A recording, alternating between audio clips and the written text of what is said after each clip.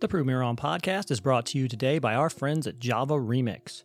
Java Remix is the perfect blend of 100% organic Arabica coffee infused with nano-emulsified CBD. Cannabidiol, or CBD, is fast gaining a reputation as a remedy to treat everything from anxiety to depression, inflammation to acne. And now it's available in your morning cup of Java. Go to javaremix.com right now and browse through their available products. Java Remix offers traditional ground coffee as well as single-serve K-Cups in both regular and decaf. And if you aren't a coffee person, Java Remix also offers CBD-infused teas, bath bombs, and body scrubs. And for our Prove Me Wrong listeners, go online right now, that's javaremix.com, and enter the promo code Prove Me Wrong for a 20% discount off your entire shopping experience. And Java Remix also offers free shipping on all orders over $40. Once again, that's javaremix.com, promo code Prove Me Wrong.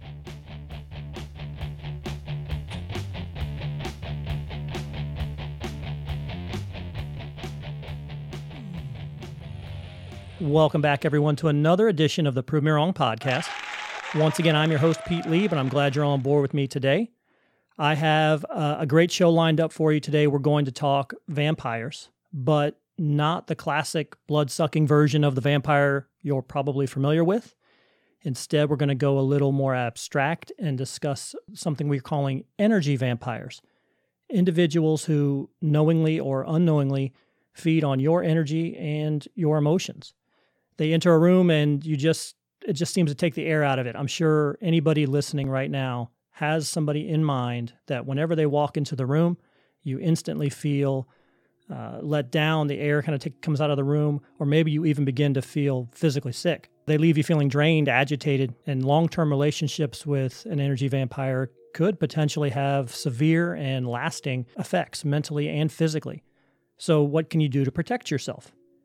To explore that topic today and provide some guidance as to protection strategies, we're going to talk with psychic Lisa Campion. Lisa is a psychic counselor, a Reiki master teacher, and an energy healer, as well as an author. Her specialty is in training psychics, empaths, sensitives, and healers to fully develop their gifts. You can find more about Lisa online at her webpage, lisacampion.com. It's spelled just like champion without the H, lisacampion.com, where you can schedule private sessions, sign up for classes to improve your individual abilities, or you can also read her book, The Art of Psychic Reiki. I'm sure you can probably get that on Amazon. And so I'm happy to have Lisa with me today, and welcome to the Prove Me Wrong podcast. Thanks, Pete. I'm super happy to be on your podcast. I appreciate that. Excited to talk about energy vampires today. Yay. Yeah, absolutely. Before we do that, though, if possible, I would like to talk to you first about being a psychic and becoming a psychic. Just maybe spend a couple of minutes on that. To me, it's fascinating to me. When did you know, or was there a moment or a situation in time where you realized that you had psychic abilities? Well, I think I'm one of those people that always had them. You know, it's kind of one of those I see dead people kids. You know, and I grew up outside of Boston, where I live, in the 60s and 70s, back when there were no psychics on TV, there were no New Age bookstores. Nothing like that. So I really had learned very, very early to sort of hide what I did and not talk about it, because if you talk about angels and seeing dead people, like, put you in the mental hospital, you know? No doubt. It never happened to me, thank God, because I learned quickly that I had to sort of pretend to be normal and not really talk about this stuff so much. So I kind of figured out slowly and surely on my own. I got a lot of my early child education by watching horror movies and paranormal horror movies and kind of gleaning what information I could out of that. But I did start working as a psychic when I was 19, and that was kind of at the dawn of the New Age back in the 80s. And I don't know why I thought I could do it. Just when you're 19, you just think you can do stuff, so you do. And that's when I started my practice, and I've been doing it ever since. So you did readings on people? Yeah, I did readings on people, and when I was really young, I could make the connection, but I learned I wanted to study counseling and psychology, because I would tell somebody something and then they would cry, and I'd be like, oh crap, what do I do now? Like, I don't know how to help them beyond delivering the message. So I studied counseling and psychology because I wanted to help people heal from whatever was going on with them. And then about 20 years ago, I added energy medicine into my mix. I had started seeing energy around people. I was starting to see things that was happening. I'm a visual psychic, so I see stuff. Mm-hmm. I was starting to see energy and things happening in people's bodies, and I wanted a way to access that. So I learned Reiki 20 years ago, and I also now teach in a energy medicine school, full spectrum energy medicine school with my business partner, Reese Thomas. It's called the Reese Thomas Institute. So really for the past, 30 years, I've been working with people and really helping other people. I really love to train sensitive, psychics, empaths, intuitive people to handle their gifts, because I had to learn the school of hard knocks way, which was difficult. And if I can help somebody learn in an easier way, that's a really good day for me. How do you validate that somebody actually has abilities?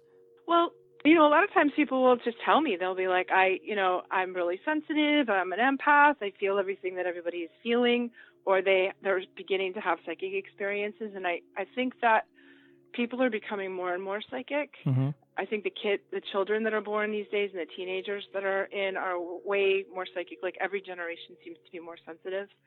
And then I think a lot of the things that we do kind of normally, like yoga, Reiki, meditation, those activities that are very normal and available to everybody also open people up even more. So if you have like latent psychic ability and then you do something like that, it's going to pop you open. And then people have like a sudden psychic opening, or like kind of a psychic crisis, spiritual crisis, because they're freaked out. They're seeing things, Mm-hmm. they're feeling things, and they don't know how to handle it. And that's kind of where I like to work. Well, depending on where you fall on afterlife, reincarnation, things like that, I think it's not hard at all for me to believe that children especially are sensitive. You just have too many stories of children talking about past lives or talking about things that had happened to them that they should have no knowledge of at all.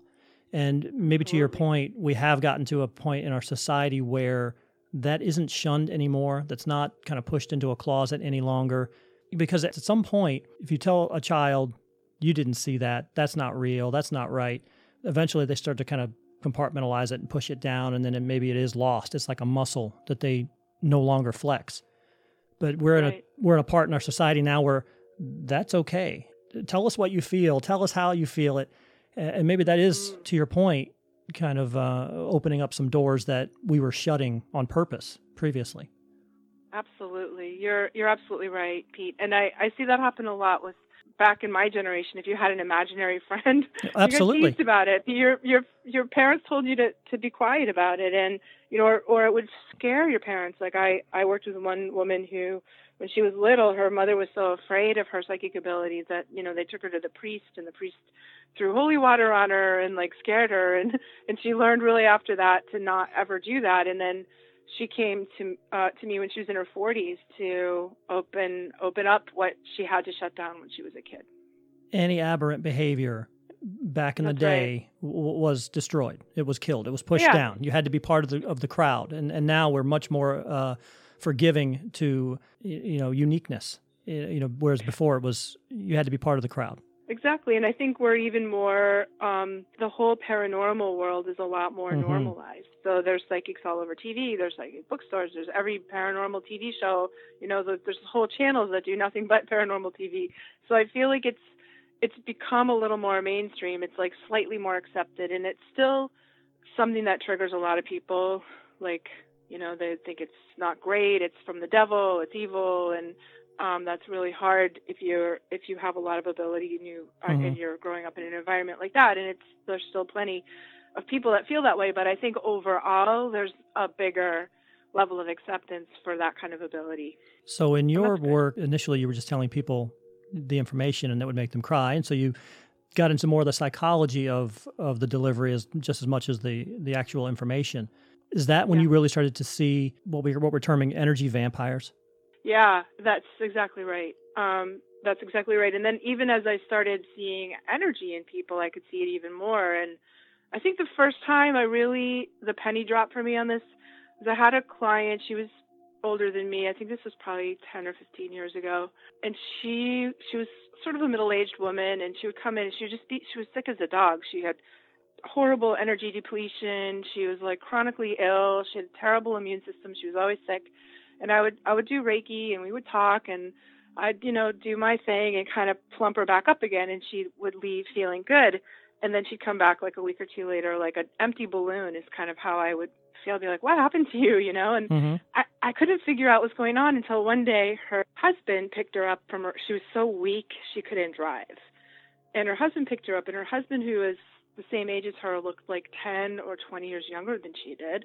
He was like super vital, like really like this handsome, charismatic, like vital guy. And he took her arm, and I could see energetically like this cord between them that looked like, in my psychic vision, like the kind of like the hose you put in your car to fill it up with gas. Mm-hmm.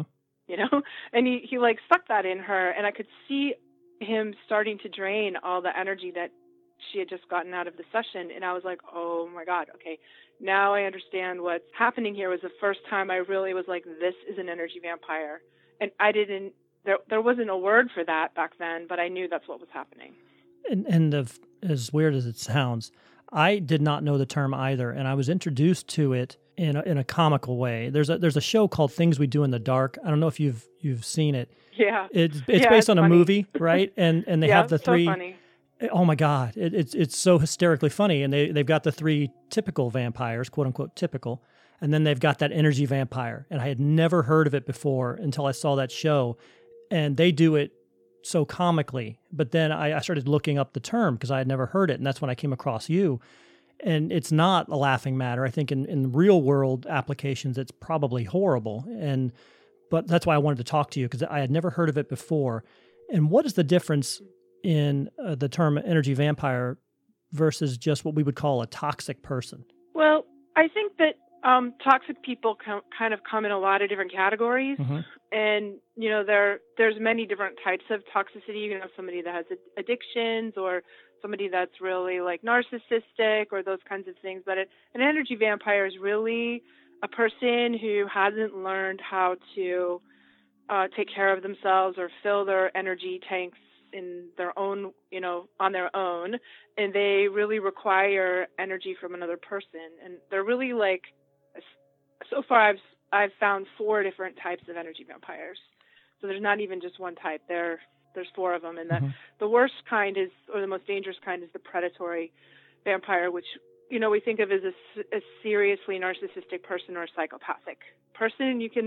This is where studying psychology came in handy, because if you look up, the qualities of a psychopath, that's what you find, is that and even narcissists will extreme. I'm not talking about your garden variety narcissist, but they're narcissistic to the point of being a psychopath, mm-hmm. and they will latch onto another person that they call that person is called their like energy battery, or their narcissistic supply person, and they will drain their physical energy, their psychic energy, their emotional energy, their money, the food in their fridge, all their resources, their credit, the gas in their car, like all of their resources become the resources of the energy vampire, because they really are kind of incapable of figuring out how to get energy on their own.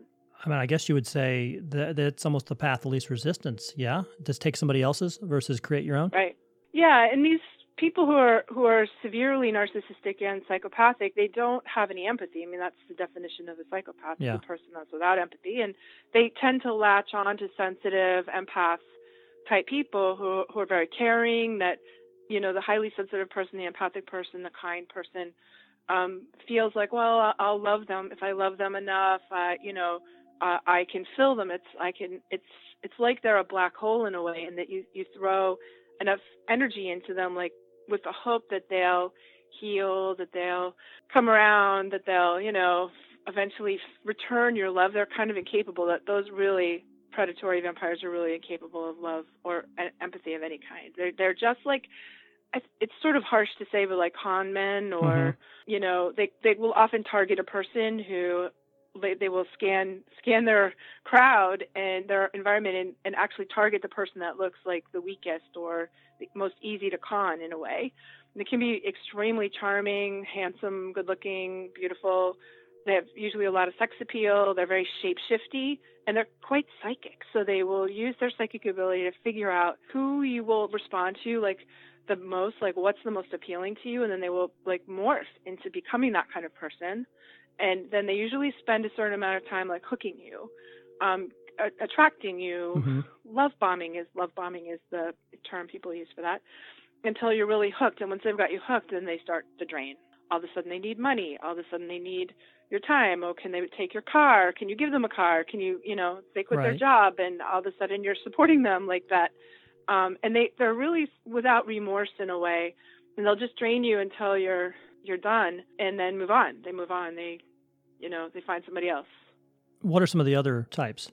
The predatory type is the most dangerous. They're the most likely to really hurt you, and really run you over, Fortunately, they're the most rare. So I don't know what the percentage of the population is. I think it's like 1% of the population falls in that category, but it's much more common to have the next kind, which is the victim vampire. And a victim vampire is somebody who hasn't figured out how to live empowered in their own life. And oftentimes they have really something wrong, or really they've had a difficult life, or they're ill, or there's some kind of emotional issues. They come by their victim status honestly, but they've learned how to use that to get what they want. Almost everybody's going to have an encounter with one of these types. And it's like that friend that when they call, you're like, you roll your eyes and you're like, oh, I don't want to pick up the phone, because that person just, they like to complain. They're not really motivated to actually change. Right. So they just want to complain. They want to bend your ear. They talk about the same thing for an hour. They sort of emotionally rant. They're not interested in moving forward. And then you hang up. And they often use guilt and as a manipulator. Oh, you haven't called me in so long, like that kind of thing. And they just start gaining energy from your attention and from kind of working their victim status to their best degree, whatever they can get out of it. So, you're absolutely right. As you're saying these different types, you start to roll them back in your brain to situations you've had in your life with exactly those type of people. And you're absolutely right. The person who they're calling you, but under the guise of calling to say hi to you, but in reality, it's just, oh, well, this happened to me, and my car broke down, and now I don't have the money to take care of the car, and my back is hurting, and I don't know, I should probably go to the doctor, and just one thing after another. And you're right. It does absolutely. And so the point where I'll be looking at the clock, just thinking, how much longer do I have to sit here and listen to that? Exactly. And then when you're done talking to them, you need a nap. Oh my goodness, for sure. But it's that person that's like in a horrible relationship and they never get out of it. They just want to complain about it for an hour, and they're not actually invested in change and empowering themselves, because it sounds terribly harsh, but they're actually receiving sort of a benefit out of holding on to their victim status. And I mean, we're all victims. We've all had terrible things happen to us. Right. We've all been through the ringer. We all have. And there are people who take those experiences and learn and grow and get the help they need and get therapy and go to whatever healers they do. And it's sort of an empowerment process for them. And then there are other people who kind of get stuck in the quagmire of their wounds and kind of roll around in them because they've learned how to get something out of it. So what is some of the most flagrant, and I know you mentioned the man and his wife, was there another instance of just some really flagrant energy stealing that you've seen in the years that you've been doing this? Yeah, one of them was really hard for me to watch, and it was kind of like this, more of this, just kind of a combination of a victim vampire and a predatory vampire. And what I saw her doing was stealing energy from her own kids. Mm-hmm. They were kind of little, but I could see her like energetically connecting to them and sort of really sucking their energy, really taking everything that they did was really about her. So any accomplishments that they did were her accomplishments. Any pain was her pain. And I mean, beyond the normal mom stuff, like I have 3 kids, like I understand, like, how invested we become in our children. But this was like, she was really sucking them in. Her children were like very ill, very unhealthy, very drained, sickly kind of children, because they couldn't, anytime they would start to thrive, she would like get whatever they were doing and kind of suck it up. And I was like, wow, it's really hard to see a mother do that to her children. I think that was the hardest one for me. So there really isn't any way that you can, how do you help the children in that situation? I really couldn't. There wasn't much I could do. Right. I was working with the mom, and really trying to teach her how to find energy sources other than her kids.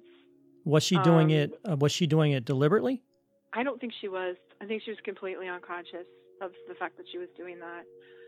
The predatory vampires they're really conscious. They're really aware, and they're doing it on purpose. They're like thinking about it, And most of the time, 90% of the time, the victim vampires are doing it in a very unconscious way, and what are actually horrified when they find out that they are like that. And when I was able to sort of help her see that maybe that was happening, and she did try really hard to change her ways, and I think she did a pretty good job. So she learned how to have her own life. Like, it basically comes down to needing to have your own life. She started therapy, she started yoga classes, she started eating properly, like meditating and doing all the things we need to do to refill our own energy stores. She definitely improved and got a lot better. So what would you have classified her as? I mean, you're saying she's not doing it on purpose. She's not necessarily predatory. She wasn't playing a victim. No, but she was a victim. She was more of the victim kind. Yeah, she really was feeling like life was really hard for her, and the only pleasure she had was from her kids. And just kind of suffocating them. Sucking. Yeah, exactly. And you probably saw that a lot as well growing up. A lot of kids they grow up to adulthood and say, I had these overbearing parents, or I had these parents who were constantly pushing me down, and right. There were those type of situations. Or my parent was a narcissist, that kind of, and then she was probably in that category. So highly sensitive people then are more prone to attract them.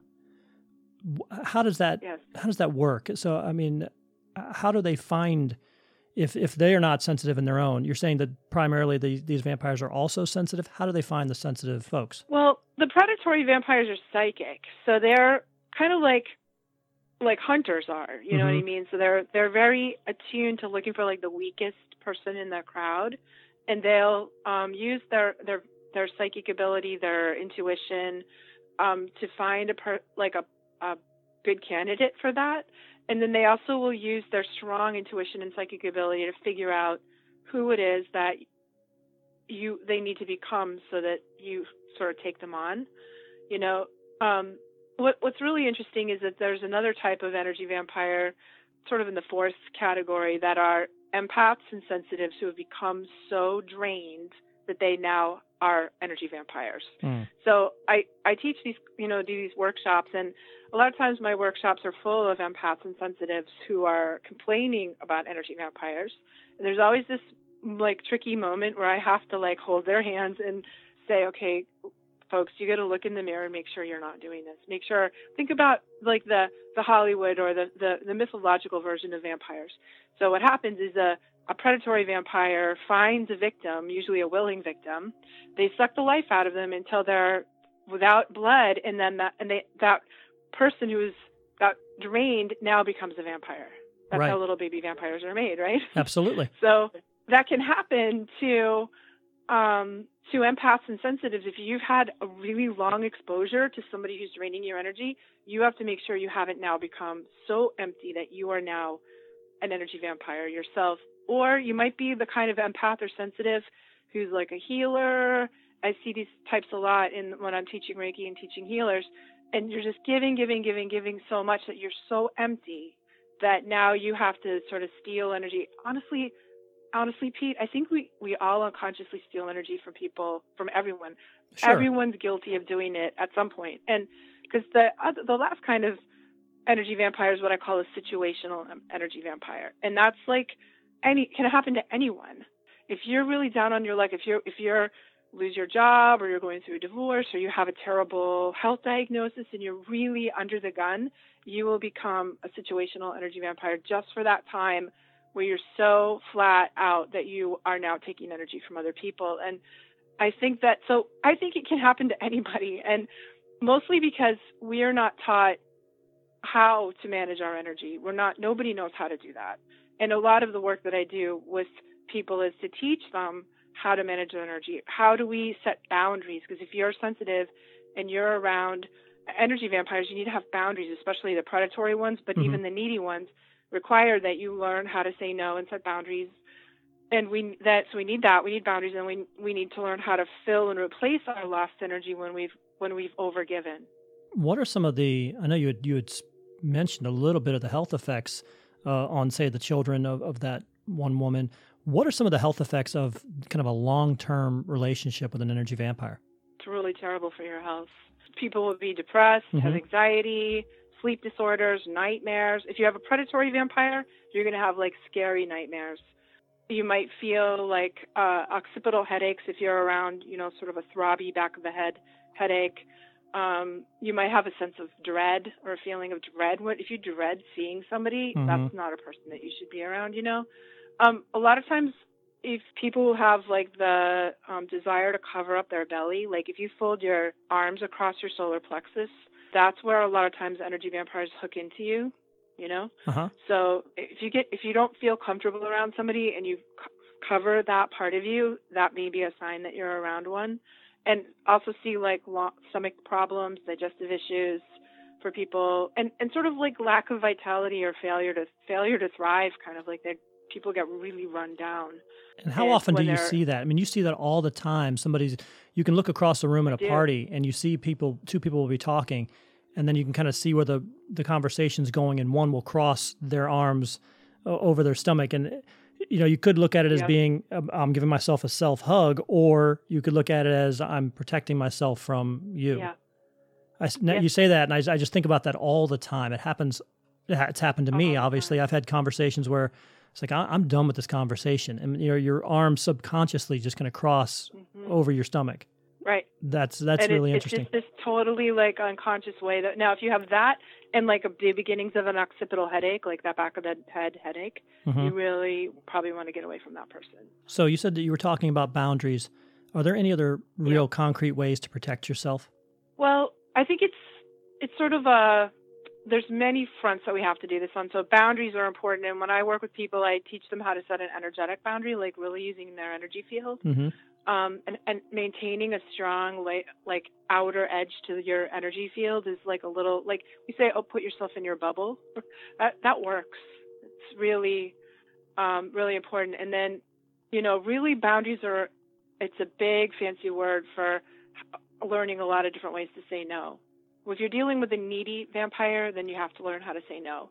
You have to make up your mind, okay, I'm going over to see Aunt Mabel. She always sucks the life out of me. I'm just going to stay for 15 minutes. And when I get there, I'm going to say, I'm so happy to see you. I only have 15 minutes, and then you stick with that. And maybe you only go once a month. And, and maybe you have to like not answer the phone. I actually feel like technology, it's such an interesting thing because it's sort of a new player in the game here with energy vampires, because technology itself can be a gigantic energy suck, energy drain. Like Facebook and your phone and like social media can suck the life out of you. It's like almost a new category we have to consider. And it could also be an ally, if you use it properly. So if you want, a great way to set a boundary is to not answer your phone or don't let your phone ring. I was so thrilled when I discovered the do not disturb function of my phone. It's like the ultimate boundary. Like you can't get to me, unless I'm open for business. Because this whole thing about being available 24/7 is terrible for people that don't have good boundaries. Well, yeah, when we were kids, I mean, we didn't have that technology. We didn't have that 24/7 access. So if I didn't want to talk to you, I just didn't answer the phone. The only way you could contact me was on the corded phone that was attached in the kitchen.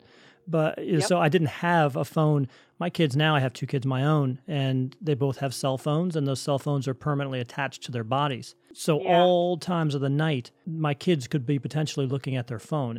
They're almost fully grown now, so it's kind of hard to say put the phone away. But I absolutely agree with you that just that 24/7 potential negativity, and Facebook the best part of Facebook are the memes. The worst part is everything else. To me, Yeah. I like laughing at the cat memes, but other than that, me too. everything else is terrible. Cat and Baby Yoda, pretty much that's it. Absolutely. My wife loves the Baby Yoda. I love the Baby Yoda too. It never gets funnier. But so no, I completely agree with that 100%. That technology is not doing us any favors with regards to kind of keeping your emotional stability and those energy levels up. Because again, when I was young, if I had a bad day, I could go to sleep. I would not be bothered. I could wake up in the morning and I'm kind of refreshed and ready to go.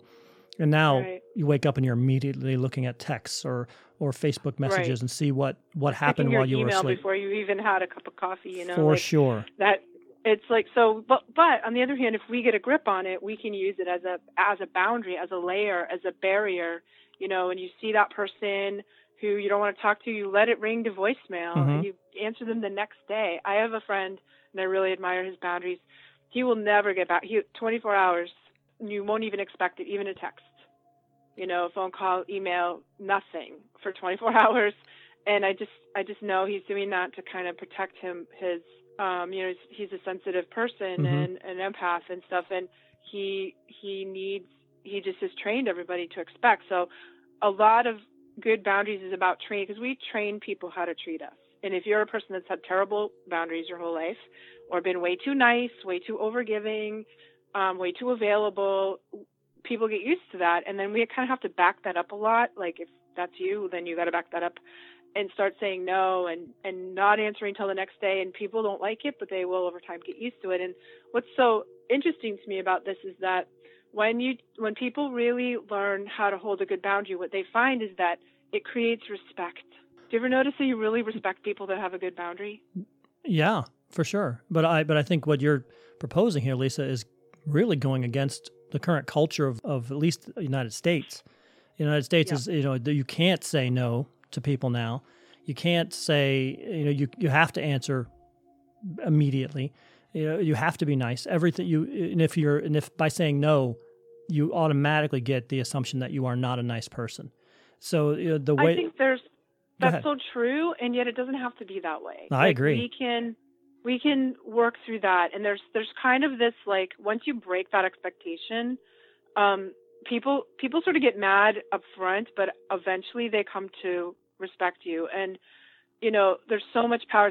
I would say it's absolutely necessary. It's 100% important to learn how to do that and to not sort of let yourself fall into the society standard here, because you will get drained dry if you do that. I just think it's also important to find nice ways to say no, you know, like maybe no thank you, no thank you, or I'd really love to help you, Pete, but you know, right now I'm super overcommitted, and even though I love what you're doing, I'm just not available for that right now.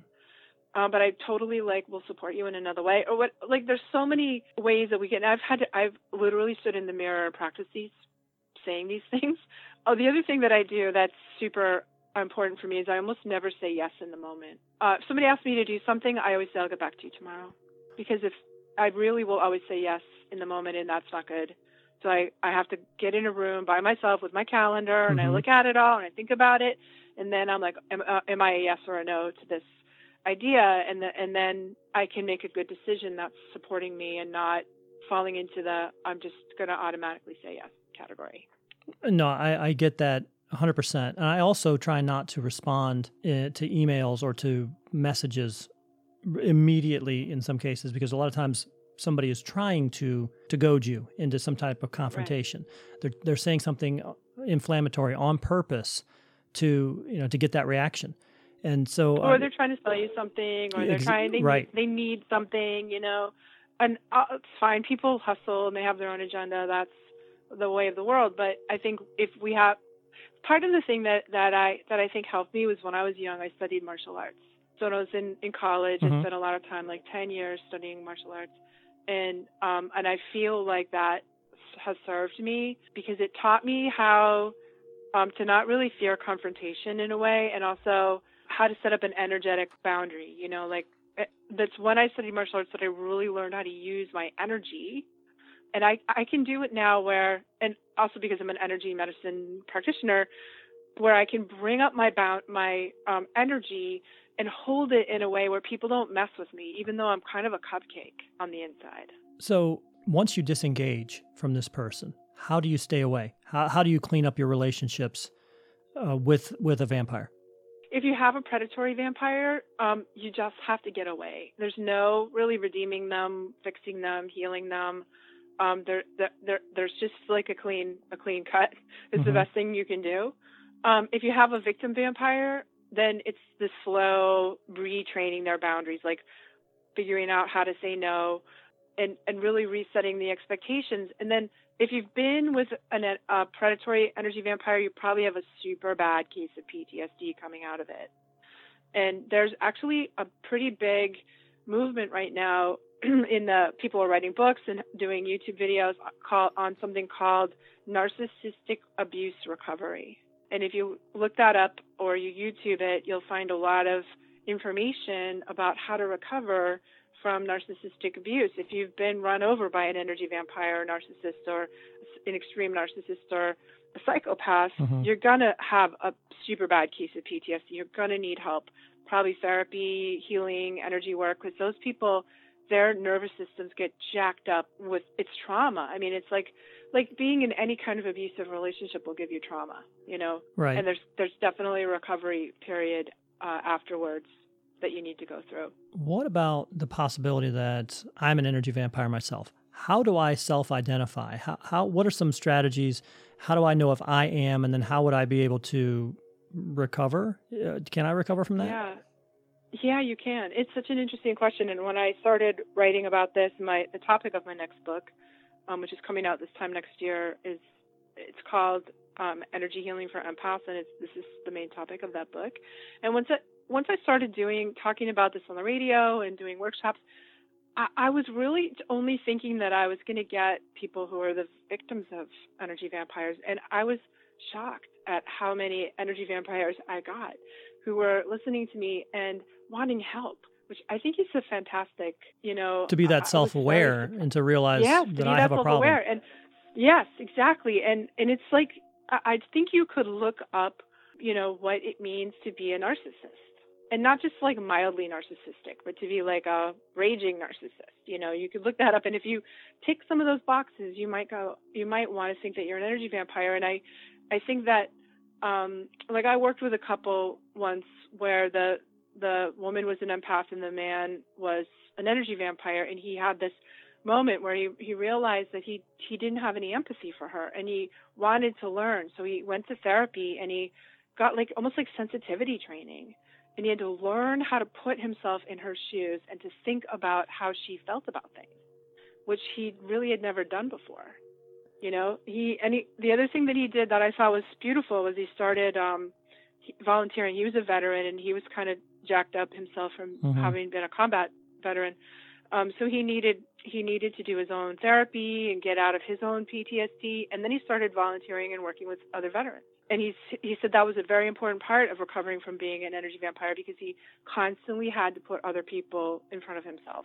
And working hard to help his fellow veterans taught him how to be empathic. So when he had the most spectacular turnaround I'd ever seen on anybody. It was beautiful. Well, that's good news then. That's good that there are things that there are steps that we can take to recover. It is not I understand that in some cases it's probably almost addictive to be able to do that and to kind of pull that. I think so. Right? And then so at least you can, because you're right, to have that self-awareness to say, like anything, like it would be to say I'm an alcoholic, to say that I'm looking at this person and I know that I'm harming them and I don't care. Right. I don't have that empathy towards them. Super hard to do. It takes a lot of guts to do that, or to say I'm a narcissist. Narcissists are so vilified in our culture right now. It's like the worst thing you could call somebody. Absolutely. At this point, and yet there's so gosh darn many of them that there are a lot of people out there that might be dawning on them that that's how they are and they don't want to be that way. And it's odd, maybe this is me jumping on a soapbox here. It is odd because you're right.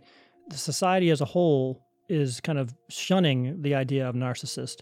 But I think a lot of these young parents are not helping in the creation. I mean, every child is shiny and special, and you're going to win at everything. You're going to get an award at everything. It's hard to say then that when you get older, you're not supposed to think that way anymore. That you're not supposed to have these, well, I've been told my whole life that I'm special and that I'm great and that the world's going to give me everything I need. I know. Right, Pete. Maybe that's not Pete. And maybe that's not it's popular. also even way worse. Like, I think in our country right now, we celebrate narcissism. Yes. So we look at them. There are celebrities and our role models that are really out there in the world right now really fall into that category. Like, everyone's taking selfies and everyone's like, look at me, look at me, look at me. And that whole like TV persona kind of, not all of them, of course, but there's plenty of them out there that's like our culture worships narcissism in a lot of ways. Right. And so it's a weird, because it completely conflicts to say that, we're going to call you a narcissist and that's a bad thing, but we're going to build you that way. We're going to make you that way. So my other question then is with regards to when you are talking to people who have self-identified and they say that they need some help and they want some help, do you go in and also kind of look at their background or their history and see if maybe this was something that happened to them as a child and kind of use that to build a foundation? I do, and I feel like everything is an opportunity for healing, So when I do healing work with people, I just start with wherever they are. It's fantastic that you know that about yourself. And I do have like a theory about how our souls evolve as humans, and that new souls come on the planet as pretty narcissistic, and then middle soul, like you have a few of those lifetimes, and then you get to middle soul, which is a lot more about understanding the consequences of our actions, mostly through suffering, by experiencing pain, and then we get to old soul. The old souls are the empaths and the sensitives. So the longer you've been incarnating on this planet, the more compassionate and empathic you become. So I don't see it so much as in my own mind as a judgment. It's like we're not mad at kindergartners for being kindergarten, right? They're just learning. It's like everyone comes onto this planet as a newbie soul, as a narcissist.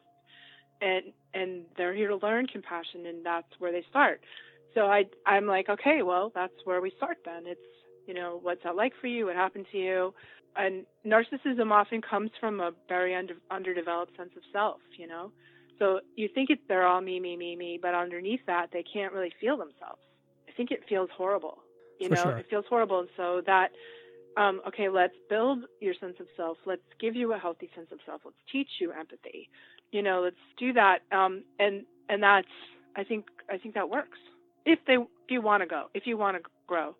And the really predatory ones, they don't have any desire. They don't see anything is wrong with them. You're the problem, If you're stupid enough to get caught by them, then that's on you. Mm-hmm. That's a lot of times how they feel. So my wife, I would think it falls right into a lot of what we've been talking about tonight. I do find her to be an empath, an incredible empath. And she has several people in her life that have kind of been pulling at her and draining that we've been married 20 years, for our entire married lives. She has family members and relatives that she is physically ill a lot, all the time. She does have those interactions with these family members where at the end of it, she is physically and emotionally drained and ill. What kind of advice would you give to that person who it isn't just one, it isn't, and then quite honestly, I feel like then I am supplying some of my energy to try to replenish what they've taken from her. See how that's a weird cycle, right? Oh yeah. What would you suggest? Again, what are kind of the first steps that somebody like that could take to rebuild themselves? So there's a couple of things. One of the most important things are to learn like the basic energy management fundamentals: how to ground yourself, how to clear energy you picked up from other people, how to refill and replace lost energy, and then how to set your bubble up. And this is foundational practices that every empath needs to learn. Mm-hmm. And once you know that, and it's very easy to do, it's sort of like changing your habit from being a sponge.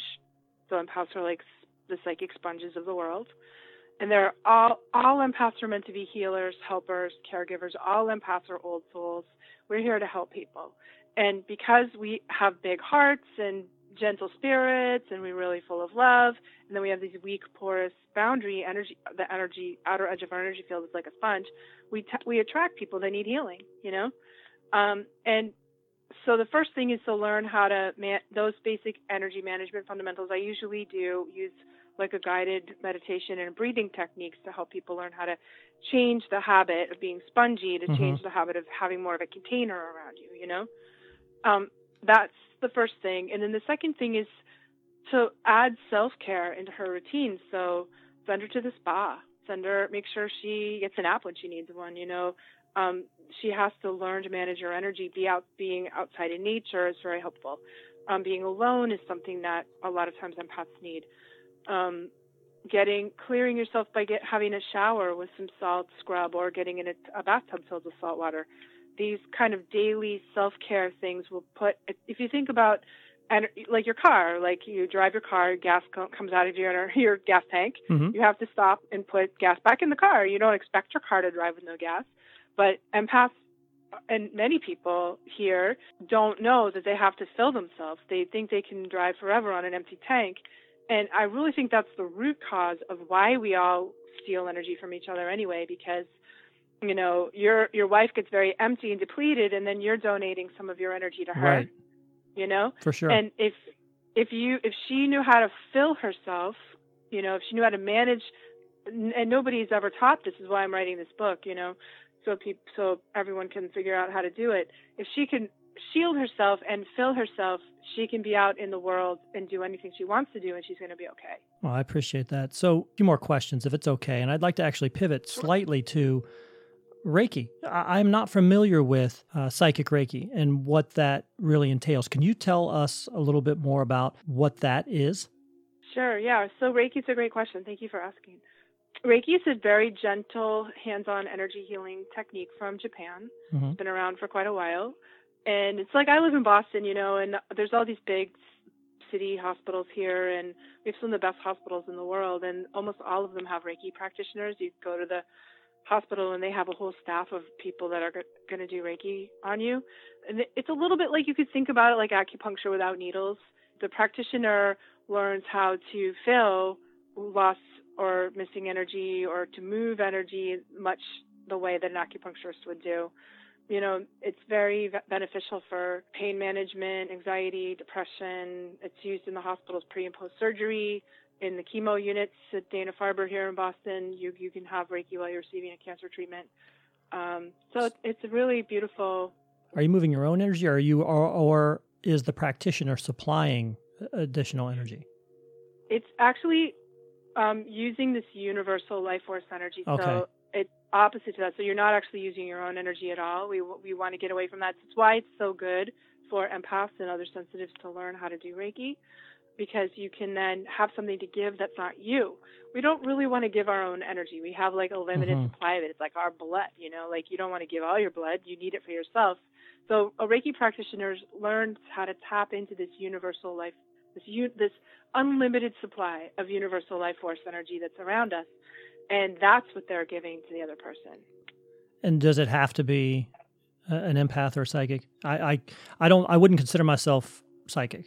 I'm not able to do Anyone can learn. Okay, Anyone great. can learn Reiki. Right answer. Yeah, I've taught hundreds, maybe 1,000 people how Awesome. to do Reiki, and everyone I've taught little kids and firefighters, and police, and nurses, doctors. Just anyone can learn it. You don't have to be psychic. The reason my book is called The Art of Psychic Reiki is because I do both things. So I work as a psychic, and I train psychics, and I train Reiki people. And what I noticed is that in learning Reiki, a lot of people who have latent psychic ability, their psychic ability pops open. And they're doing, all of a sudden, they're having psychic experiences as part of their journey in learning Reiki, and they don't know what to do with that. So empaths and sensitives tend to get more sensitive. People with latent psychic ability tend to get more psychic. And no one was talking about it. No one was teaching that. No one, and I met somebody once who was like, "Oh, I learned Reiki, but I stopped because it made me too psychic and it scared the crap out of me, so I quit doing it." So what do you do at that point? What do you do then? How do you teach? then How do you you read. teach psychics? How do you teach them to build themselves up? It's really, it's like learning anything. It's like you practice. So you need to know some stuff. You need to have the right information. And so you need to understand it. There's a lot of myths and misconceptions about what psychic is and what it's like. It's very natural. It's very like easy. It's not like, having a seizure and flopping around on the floor and having a fit. It's like a knowing, like an inner knowing, like, if you've ever said, I knew that was going to happen, or I have a good feeling or a bad feeling about that. If you've ever seen something in a dream and had it come true, if you've ever felt like creeped out in somebody's house, those are all like the beginnings. If you ever, like my Reiki people will see colors around people when they're giving Reiki sessions. That's how it begins. And then you take that and you can build by doing meditations. Meditating is a fantastic way to open your psychic. So it's like a skill like any other skill. There's things you need to know, and then you need to practice. I mean, I definitely believe in the idea of intuition, kind of trusting your gut. And I know I've said it on a previous show with my daughter that, if you walk up on somebody and you're talking to them and your gut is telling you that something is wrong with them, trust it. That it's not going to lead you wrong. And move yourself out of there as quickly as you possibly can. A lot of people now. Good for you for teaching your daughter that. Oh, absolutely, absolutely. You kidding me? Yeah, I mean, I was in the Marine Corps myself, so I have kind of got to that point where you could talk to somebody and you could get a sense of it's not a good person. You can feel it, and it is very important to trust yourself and trust those gut instincts and that intuition and kind of move on and pull yourself away. All good warriors are super intuitive. My son, thank you for your service. Oh, thanks. I'm a Marine mom. My son was in the Marines. He just came out in the summer. He cycled out after his 4 years. So I have a soft spot for Marines. Well, I appreciate that. So thank you. So when you're talking about this life force, I have just a couple more questions. See, you really got my brain going here today. This is great. When you're talking about life force, is that what you also mean? Is that where we're coming from with regards to reincarnation? Or is that kind of thing we're tapping into to reincarnate? I'm assuming you believe in reincarnation. Oh, yeah, I totally do. Yeah, I think it's related. So I think of life force as more like the energy that animates us, the chi that makes us alive. It's sort of like the force in Star Wars. I mean, it's like that kind of concept that animates us, that fills us. And reincarnation is more of like an aspect of our soul. So our soul is the part of us that exists beyond what you look in the mirror right now. It's like the core essential nature of who you are. Like you might have like a warrior spirit because you were in the Marines. Mm-hmm. You might have you might have been a warrior in many of your past lives. So just like I've been a healer in many of mine. Do you know what I mean? Like our soul's core has its essence. It doesn't change between lifetimes. We're always growing, we're always learning, and I think that mostly our lifetimes are opportunities for us to experience, to grow, to learn, to create connections with people, to experience love, and I think it's all about that, really. So if I can understand the core not changing. If the core doesn't change, why do the memories fade? Why do we not have the memory of those past experiences? Honey, if you remembered every single one of your lifetimes, you'd be curled in a ball in the corner sucking your thumb. Yeah, I guess I can see that. But it also seems like the only time anybody ever remembers anything is when some psychiatrist has been in there tinkering around in their brain, and then suddenly they remember. We remember on our own a lot. So, like, you would have a memory if you really felt like you recognized somebody. When you meet a soulmate, which is a soul connection with somebody, you always know. You always like, how did that person feels so familiar? Or I don't know, where did we meet before? Like I once spent like a half an hour trying to figure out where I had met this person. Like, did we go to college together? Did you grow up in my neighborhood? Like, and we never could find a connection, but it was a soul connection, it was a soulmate thing, Mm-hmm. And like if you've ever been called, like you might have been really like desiring to visit a place. Like I had to go to Hawaii. I mean, everyone wants to go to Hawaii, but as soon as I went to Hawaii, I was like, I've been here before.